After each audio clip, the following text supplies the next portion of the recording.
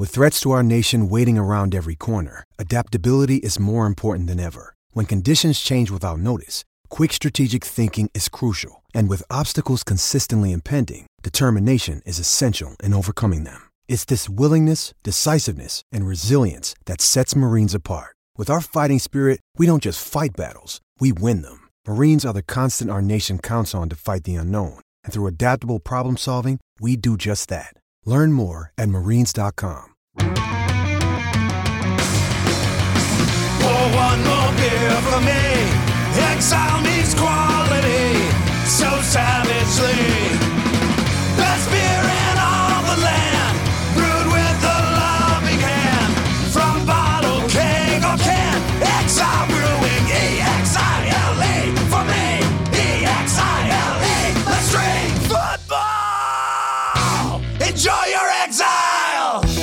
HN Podcast, John Miller along with Rob Howe. It is the Wednesday Honda Sessions. Tonight, it's a Honda Odyssey. It's been a Honda Accord all the time, so if you hear this awesome spaciousness, that's because I'm sitting in the amazing American invention known as a minivan talking to Rob Howe. And if you hear any sounds of trucks and automobiles going by, you'll know the reason why. Rob, how are you? Doing well, John. How are you?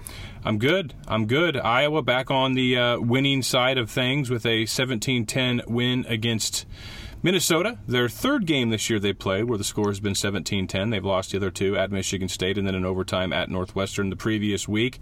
Beat Minnesota by a 17-10 score last year. Sort of seems like about a 17-10 kind of season, does it not? 3 games that decided 17-10. At least Iowa's on the right side of that one. They are. One thing in looking through all of Iowa's games this year, even though their statistics, national rankings, as far as their statistics don't scream elite defense, when you consider that outside of the Iowa State game, no team has scored more than 2 touchdowns in any one game on this defense. And the most offensive points the defense has given up this year in Big Ten play is 19 against Penn State. There was a safety in that one. Probably have to say 20 because Penn State never got to attempt the field goal after their game-winning touchdown. That's not a bad effort. They're doing their job, and the offense did just enough to win against Minnesota, and it's just kind of the nature of this year. Yeah, and the question for Saturday for me is, Penn State really dominated that game in terms of yardage and things like that. Can Iowa State stop, or can they stop Ohio State in the red zone as they've done all season? Ohio State's been really good at punching it in. Obviously, we don't really need to go through the details of how good they are on offense. It's a challenge, man. And at this point of the season, it almost would have been better playing Ohio State earlier in the year. And I know that's reverse of what we usually talk about, but they just seem to keep getting better. They do, and I'm with you. We'll get to that game here in a little bit before we turn this conversation to a darker topic, the Ohio State game, in my opinion. Nate Stanley, I really, really liked what he did in the game against Minnesota. I've been high on him all year. I know you have as well. I mean, most people in the media have. That was one of his better games. When you consider there was, 5 drops, he probably would have had at least another 120 receiving yards if you only would have given him like a 45 or 50-yard completion to Amir Smith-Marset, a ball that hit him in the face mask and stride. Escaped a little bit with his feet. I think he'll get more comfortable running the ball. It's not like he's going to be a runner in his Iowa career, but Rob, I said this to Steve Dace the other night. I think he's the best, or I said it to Ken Miller actually on Monday or Tuesday this week in Des Moines. I think he's the best pro prospect they've had at quarterback, certainly as a sophomore, but when you look at his measurables and his arm and everything, I think he could potentially have the highest ceiling at the next level. Yeah, I guess I hadn't thought about it because it was, because it's so early in his career. But he certainly has the skill set to do that. He is a pro-style quarterback. Just to play devil's advocate, and I don't know this to be the case. The receivers won't blame it on him. I'm wondering if some of those drops that they're having are related to his touch on the ball, where that's the next step for him. He's got to learn to, when to ease off the gas a little bit. And maybe I'm barking up the wrong tree. Maybe that's not happening, and maybe it's all on the receivers. But that's one thing to me that's one of the aspects of this offense, in addition to penalties and turnovers, that is bogged down drives, that's killed drives, drop passes. And I know people want to always pin that on the receivers. I think you have to put the quarterback in that mix a little bit as well. I mean, on the out, the 15-yard far hash out that he threw to Vandenberg in stride, you can't take anything off that ball or it's a pick six. On the 50-yard pass to Amir Smith-Marset, he threw that with touch, height into a bucket. You got to catch that. There was one that Hawkinson dropped to. I'm not saying you're wrong. I think that there have been some on the shorter, maybe flares and things like that. But so yeah, let's not get into an argument on a minutia topic like that. I think we both are pretty bullish on the upside of his career. And I think this is just a great learning season for him. And next year when Iowa returns so many pieces on offense, he's probably only going to look and perform better. Iowa's running game, 3.8 yards a carry, I guess if you want to say that's an improvement on the season. It's better than their average. I was a little concerned and disappointed, maybe not concerned anymore, maybe just disappointment that they were unable to really get the ground game going against Minnesota, and what they got probably was set up by the pass. But this will be the third time I've said it already in this podcast. That's just probably the way things are going to be this year. Yeah, and I think this week they're going to have to come up with something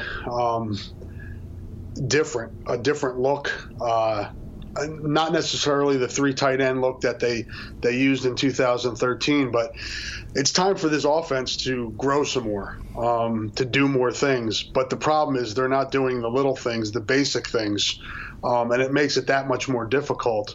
I think Ohio State's allowing 2.9 yards a carry. They're their defensive line is sick. To me, if you're going to do what you did at Michigan State or do what you did at Northwestern, where you're just running Wadley into a pack of people in the middle, that's not going to work. You got to do something different. You got to open things up with the pass, I think. I don't think you can just come out and run on the first 2 downs and expect to win. You can't get yourself in those 3rd and long situations against Ohio State, or you'll have Bosa killing Nate Stanley, and you don't want that to happen. Yeah, they're second in the league in yards per carry at 2.89 behind Michigan State's 2.83. We saw Iowa's challenges against Michigan State. And, really, let's just start talking about the Ohio State game, because there's some other topics I want to get to as well. If Iowa comes out, and I'm not saying they're going to do this, Urban Meyer brought it up this week at his press conference, and you just mentioned it, when Iowa came out in 2013 or 2014, whatever that was, over in Ohio State, and they ran the 3 tight end package and really caught Ohio State off guard and had them back on their heels until late in that game, until Braxton Miller just made I think it was Braxton Miller who made a phenomenal escape play on 3rd down or something like that. This team can't do that. That team had an offensive line that was competent. This year's Iowa team does not have an offensive line, in my opinion, that's Big Ten competent. The run blocking would be lower half of the Big Ten for sure. The running attack is probably bottom 2 or 3 in the Big Ten when you look at yards per carry, would be my guess. I can probably pull that up right now and see rushing yards per attempt. Iowa's actually 12th out of 14, ahead of Northwestern and Indiana. I don't know what Iowa will do, but I think if they try to line up and play power football, they're going to get destroyed by that Ohio State defensive line, which is the best in the conference and debatably one of the 2 or 3 best in the nation. Yeah, I would agree. The one thing that's kind of been running through my mind, and we talked with Akram Wadley about it on Tuesday, with Butler back now, I think there were things in the playbook with he and Wadley on the field at the same time, with Wadley in the slot, that they just didn't get to because Butler got hurt so early in the season.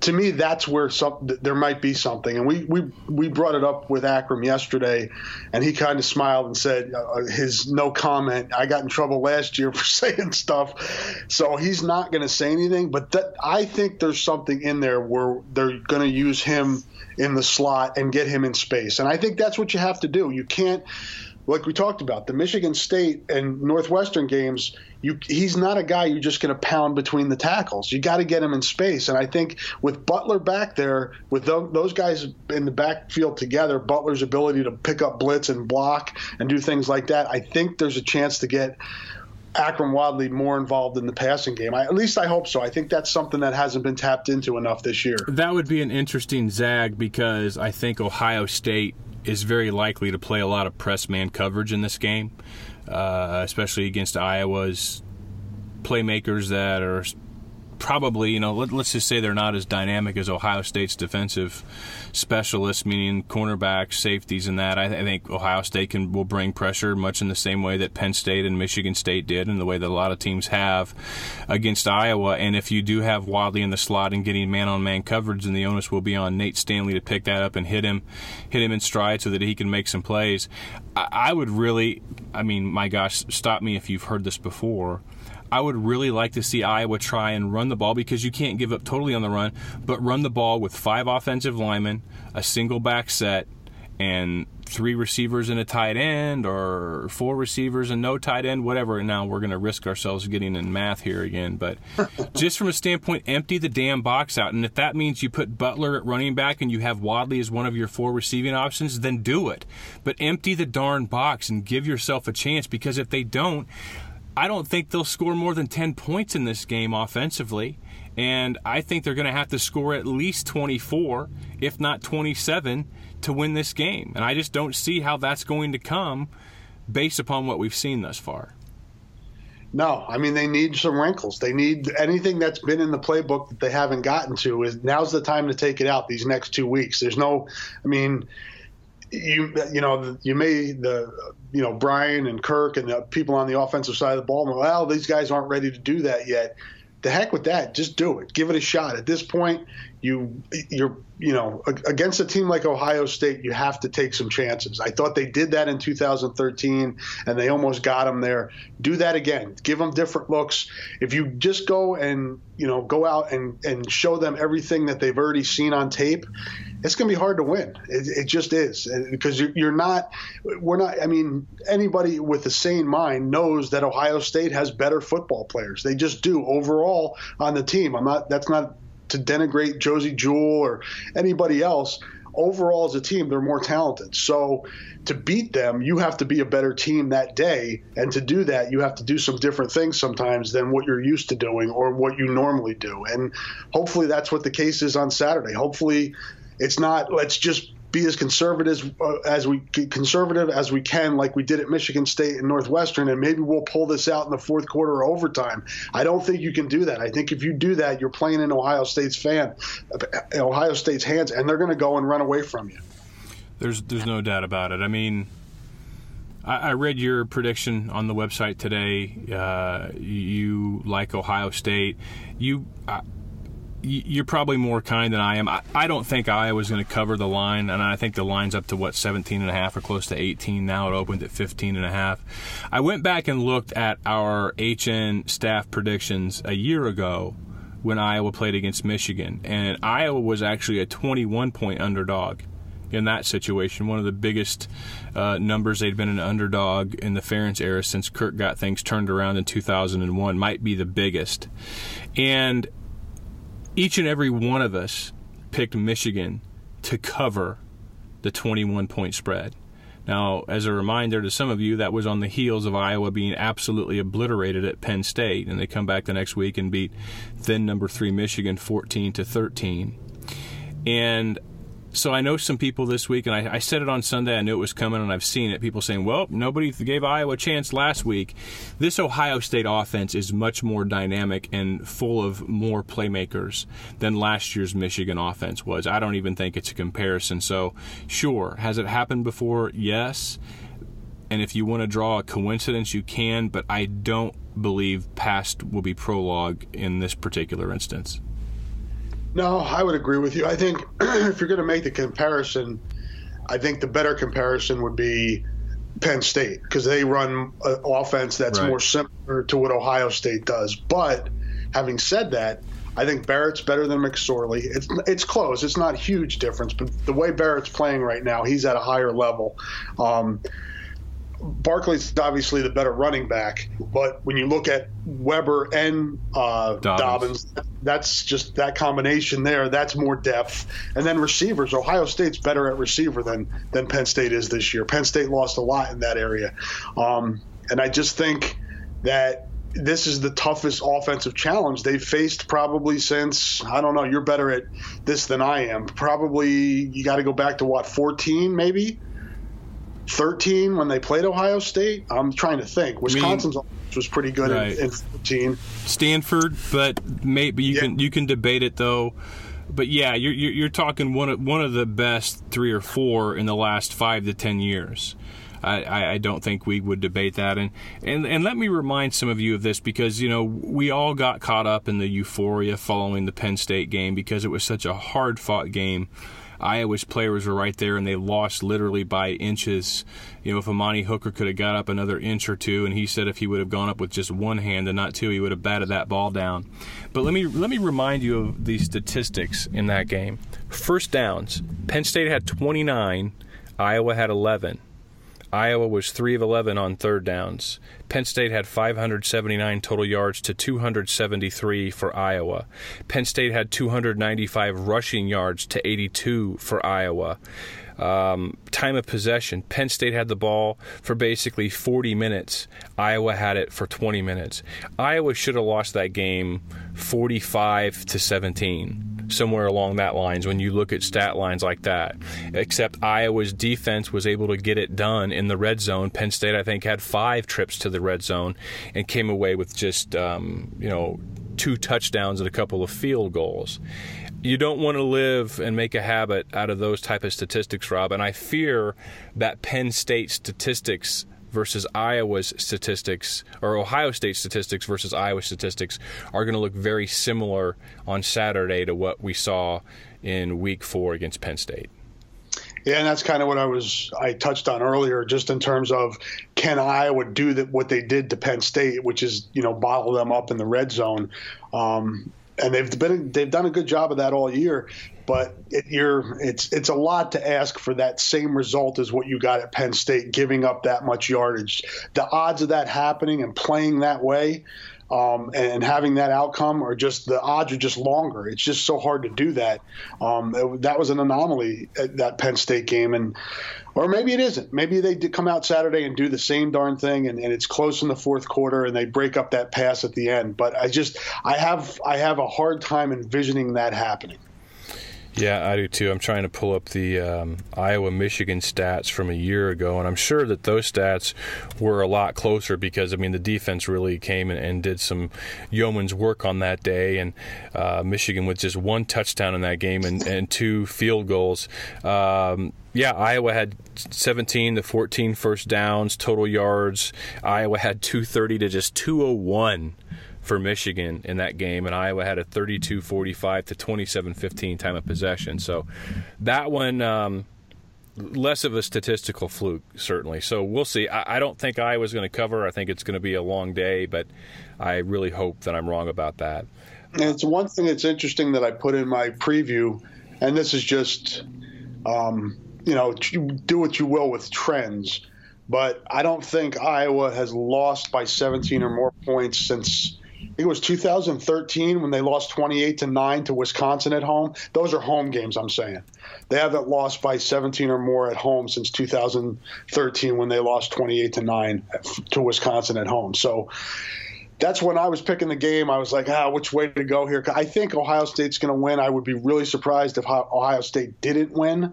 But that number of 16.5, I think we're using to pick our game because I took it on Monday from Vegas Insider.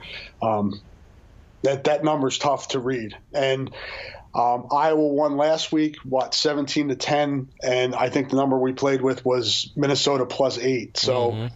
They know what they're doing in Vegas. They don't, as my dad would say, they don't build those fancy hotels on people winning money. Right. Iowa lost by more than that at home against Penn State in 2002. But going back through the years beyond that, I'm already rolling down to 2007. They lost 38-20 in 2007 to Indiana. So we're talking 3 times in the last 10 seasons where they've suffered a defeat worse than 17 points at home. The black and gold unites us all, but then what? Kevin, the flag guy from Heartland Flags here. If you're listening to this podcast, you bleed black and gold. But what comes after the Hawks? For me, it's the Cincinnati Reds and Cincinnati Bengals. Nope, can't explain it. What about you? Packers and Wizards? Pelicans and Sharks? NASCAR and the Jags? Bulls, Bucks, and Chargers? Whatever flag you want, we've got it. Jump online to heartlandflags.com and shop our huge inventory of sports teams' flags. You won't find a better selection or better prices anywhere, guaranteed. And to top it off, free shipping on all purchases at heartlandflags.com. Oh, and that Iowa flag you've been flying since the Hawks last went to the Orange Bowl? Time to step up and freshen up with a new design. Check out our Hawkeye selection when you're shopping for your other favorite team flags at heartlandflags.com, where you'll never pay for shipping. I wasn't in the press box on Saturday night when Brian Ferentz had, let's just say, an outburst directed at the replay official booth. I know that you do a lot of photography work for us, and mostly you're down on the field, but sometimes, you make your way up to the press box to get yourself some food at halftime. Were you there when Brian had his incident? I was there, actually. I came up a little bit earlier to just start work on photos a little bit more, and not to bore people, but there's traffic in the elevator. The coaches are coming down like 5 minutes before the end of the first half. If you're not up in the press box, it's tough to get up there. So I did leave a little earlier. So fortunately or unfortunately, depending on how you're looking at it, I was there to hear the outburst, as you called it. Okay, I mean, I don't want to get into specificities with regards to the words because I've, been told what the words were, and we're not going to repeat them here. It was, pretty rough, and I think the beating on the press door, the door was probably just as bad. What was just your general impression, and then we can move on from this? I was surprised. I mean, I think that was the reaction to most people up there. You've been in the press box enough time, and I've tried to explain this to people this week, and I'm blue in the face. And I tweeted today that I'm not going to change people's minds who want to blame this on the media. And if that's you, fine. I think you're out of here. I think you're off base. I think you don't know what you're talking about. But whatever you want to do, the landscape of our country right now is to talk about fake news and media being evil. So if you're in that group, that's fine. You don't have to listen to what I'm going to say. But there's a decorum up there, and we're told before the game, you be quiet, you don't clap, you don't make noise, there's no outbursts. That's kind of the environment up there, if you will. And it's not just the media. We have a small portion of that press box. Just on the fourth floor alone, we only have a small portion of that. There's much more area where there are fans in luxury boxes, Iowa officials, radio and TV crews. You could count them in media, but I'm talking like Fox and ESPN, workers that serve food up there. The ladies from whatever the food department is that caters that thing, older folks that are serving as ushers. It's not just us up there. We're wearing fedoras with a press pass thing stuck in our hat, sitting there typing away on a computer. It's not that picture. So I want to explain that to people who care to learn about this. And then when he came back up from the locker room, there was security standing outside of the replay booth. So obviously the media didn't call the security over to put the security at the gate or at the door of the replay booth. So the people that work there, the Iowa officials, sports information, Gary Barta's up there. They thought enough of it to do that. Big Ten officials are up there. It was an unfortunate situation. I don't want to kill the guy. It was emotion. I appreciate Brian's emotion. I think he cares. I think that's where it was coming from. He lost his cool, and that was it. And the only 3 times, I'm only going to speak for Hawkeye Nation, the 3 times that we wrote about this thing happening, one in my column Saturday night, and that was after Kirk addressed it before being asked about it. He addressed it in his opening statement. I used it in maybe the 4th or 5th graph of my column and mentioned it once, and that was it. Yesterday, we wrote about it. I didn't even leave the notebook with it. I put it in a note that Kirk addressed it again on Tuesday at the press conference before being asked about it by the media. Today, I will release comments from Brian Ferentz and Gary Barta saying they've looked into it. Brian apologized. Gary said he looked into it. The matter is over with. Then we wrote about it again. Those are all 3 times. So if you're out there blaming the media, That's where we're coming from. It wasn't stuff nobody even asked about it. They addressed it. They felt the need to address it. And that's my view on it. That's the situation. Let's move on. Believe me, I would rather not have to have reported on it. Right. It was unfortunate in my mind. Yeah, I think everybody likes Brian, by and large. I think Brian's been pretty fair to most people. Can he get ticked at you like the way a lot of coaches can? Sure. But that makes him a coach. It makes him a competitor. And I didn't like hearing about that because, if I think Brian has designs and hopes that to one day be the head coach, and you can't have things like that be common on your resume. You can live with it as a one-off thing, but it needs to be a one-off thing, and I'm sure that it will be. I'm sure that Kirk and Gary and folks reminded him, it's like you just can't do that. So Kirk and Kirk was I've been around Kirk now for going on 20 years, so I have an idea of when something affects him.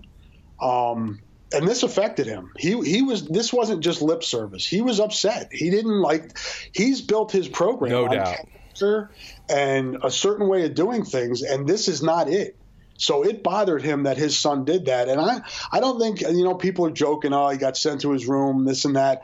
I think Kirk probably gave him a piece of his mind as a dad and as a head coach. And I'm sure Gary did as well. So again, I've got people still tweeting at me. Just seemed like out of proportion. The media was expecting big trouble. This should never have been a news story. He got mad and cussed. Good thing we don't record things in the locker room.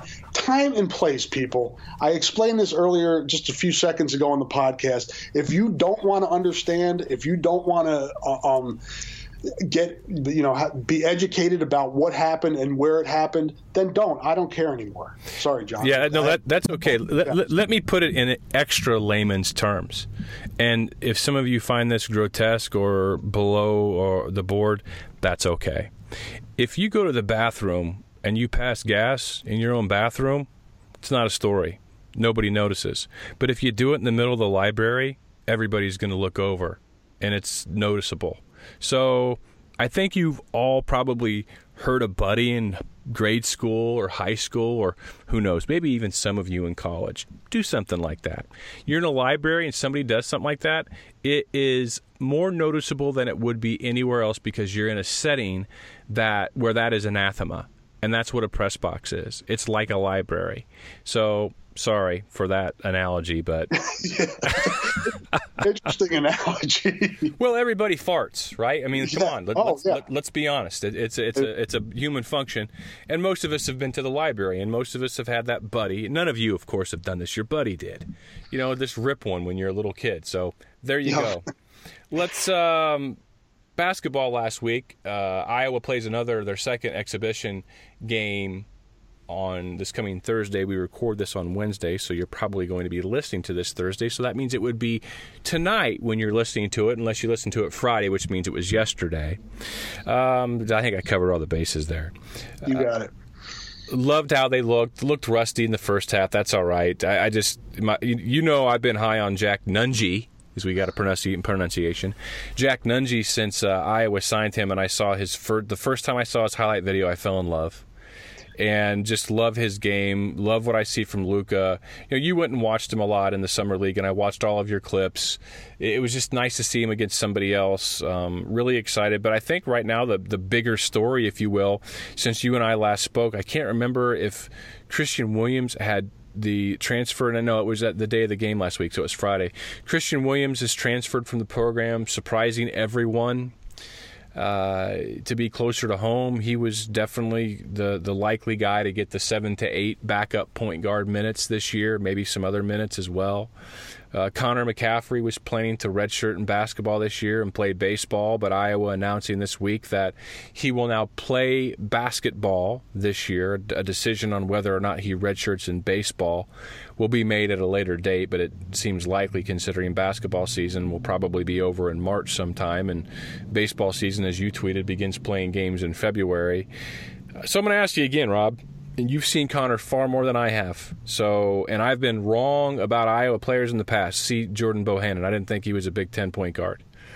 I don't think Connor's feet are good enough to play defense at this level at this age. I think you can probably get around some of that, playing some zone.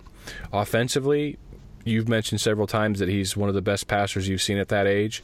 What are your thoughts on him for this season now that you know he's going to play? I would say, just in general terms, I think he'll be fine in that backup point guard role, however many minutes that is, 5, 10, 7, 12, whatever that needs to be, depending on who they're playing. I think he can handle it. As you said, I think they can do some things maybe to cover up for his lack of lateral speed and he struggled the other night. It was noticeable right away with dribble penetration and quicker guards, and that's going to be the challenge for him. Offensively, I think he's fine. He's not going to knock down jump shots like Bohannon did and Ken. He's a different type of player. He's coach's kid, and that's meant as a compliment. He understands the game, especially his father's offense and defensive schemes. He moves the ball. He keeps the ball moving so the offense doesn't bog down. He handles it well. He's 6'5", so he's got some height. He can help you rebounding-wise. And he is a streak shooter. There are times when he gets it going. I've watched him since he was a freshman in high school. He can shoot it. And if he gets in a rhythm, he can knock down some shots too. So I think he's fine in that backup role. I don't mind it at all. The other night, they used him and Jordan together because I think this season, Jordan talked about it on Media Day, that the coaches want to get him off the ball some and take advantage of his ability to shoot the three and then create off of that if teams push out on him. So I wouldn't be surprised to see Connor maybe get some minutes at the same time as Jordan as well, and use them in unison. And then you work in, Macy Daly, Brady Ellingson, and Isaiah Moss didn't play a lot the other night. He didn't need to. He dinged his ankle up. But I kind of like what they have in the backcourt. It's thin, and you got to worry about foul trouble and injury. But I kind of like the makeup when you what's the word I'm looking for? When you compile it or combine it rather with what they have in the front court, the depth they have there. Yeah, and there is a great deal of depth in the front court. I noticed Connor really looking to post feed, keeping his head up, bringing the ball down the court. So I think that's something that he can do a good job. So I'm just fascinated by that, and not a huge number of takeaways from that exhibition game, and Iowa plays another one again Thursday of this week before they tip off for real, I think, against Chicago State on November 10th. And I believe the first 5 games of the year, including these exhibition games, are all televised on the Big Ten Plus digital. And then the Cayman Island games, I was looking forward to watching those on TV, but those are also going to be online only. So, boy. I think if people, what's it, Flow Hoops? Yes. I think if you get that, you also can get the Big Ten Network Plus. Somebody was telling me that. I don't know this to be the case, so if I'm off base here, I apologize. But I saw some people talking about that on our message board, that if you get Flow Hoops, you can also get the Big Ten Plus on that. So basically, you pay $30, I think, and you get all the games. I don't know if that's a better deal. I think last week, Rod, the Big Ten Network announced a partnership with Flow Sports, and Flow Wrestling is what people are really familiar with. So it's the same people that do Flow Wrestling that now have a digital partnership with the Big Ten Network. So I went and spent my $9.95 for the month for BTN Plus last week, so I probably screwed up, and I'll be dropping more coin to get those games in the Cayman Islands because I'm not going to miss those. So if you want, I can do the write-up on those games those nights. Yeah, unless we can get the guys to send me to the Cayman Islands, I'd be okay with that. Right. I don't oftentimes share private texts, but I have to share this. I think you called me a freak last week for wanting to podcast after an exhibition game. I don't know. Or did I say that you and Wolfgang need help? That's it. Maybe I inferred you were calling me a freak. Yeah, it's basketball. It's great that you guys enjoy basketball that much. Sure. For me, with football season, it's such a critical point. Right. And basketball coming into play now, I kind of feel like I'm being pulled in 2 different ways. So it's different when I'm covering stuff. But I get it, and I am excited for basketball. I really am. So that was unfair of me. I did not mean to paint you as a basketball hater. I think you're probably right. we may have done the only instant reaction podcast following an Iowa exhibition game that night, and I think that we did. But it was just fun to lift the lid on that and blow some of the rust out because as you know, I've been really excited for this basketball season. I've been excited for this coming 3-year run for quite some time, and this year I think we'll continue the rise and get back to the tournament, and things should get really fun next year. The AP Top 25 came out today, I think, and that it did. Michigan State 2, I know that, and Wisconsin, Minnesota is 15. Purdue and Northwestern are back to back, I think, at 19 and 20. Maryland received 7 votes. Wisconsin received 9. I'm trying to do this from memory. Looked at it for about 30 seconds. So those would be the Big Ten teams that were mentioned. Cincinnati, a potential opponent for Iowa in the Cayman Islands, was ranked 12th in the AP. Virginia Tech is Iowa's ACC opponent, right? Correct. And they were also teams receiving votes, and they've got a really loaded backcourt. That's going to be a tough game. So those are all the opponents that I can think of that Iowa will have this year who were either getting votes or were in the preseason top 25. That's not a bad recall right there. Yeah, that's a good job out of you.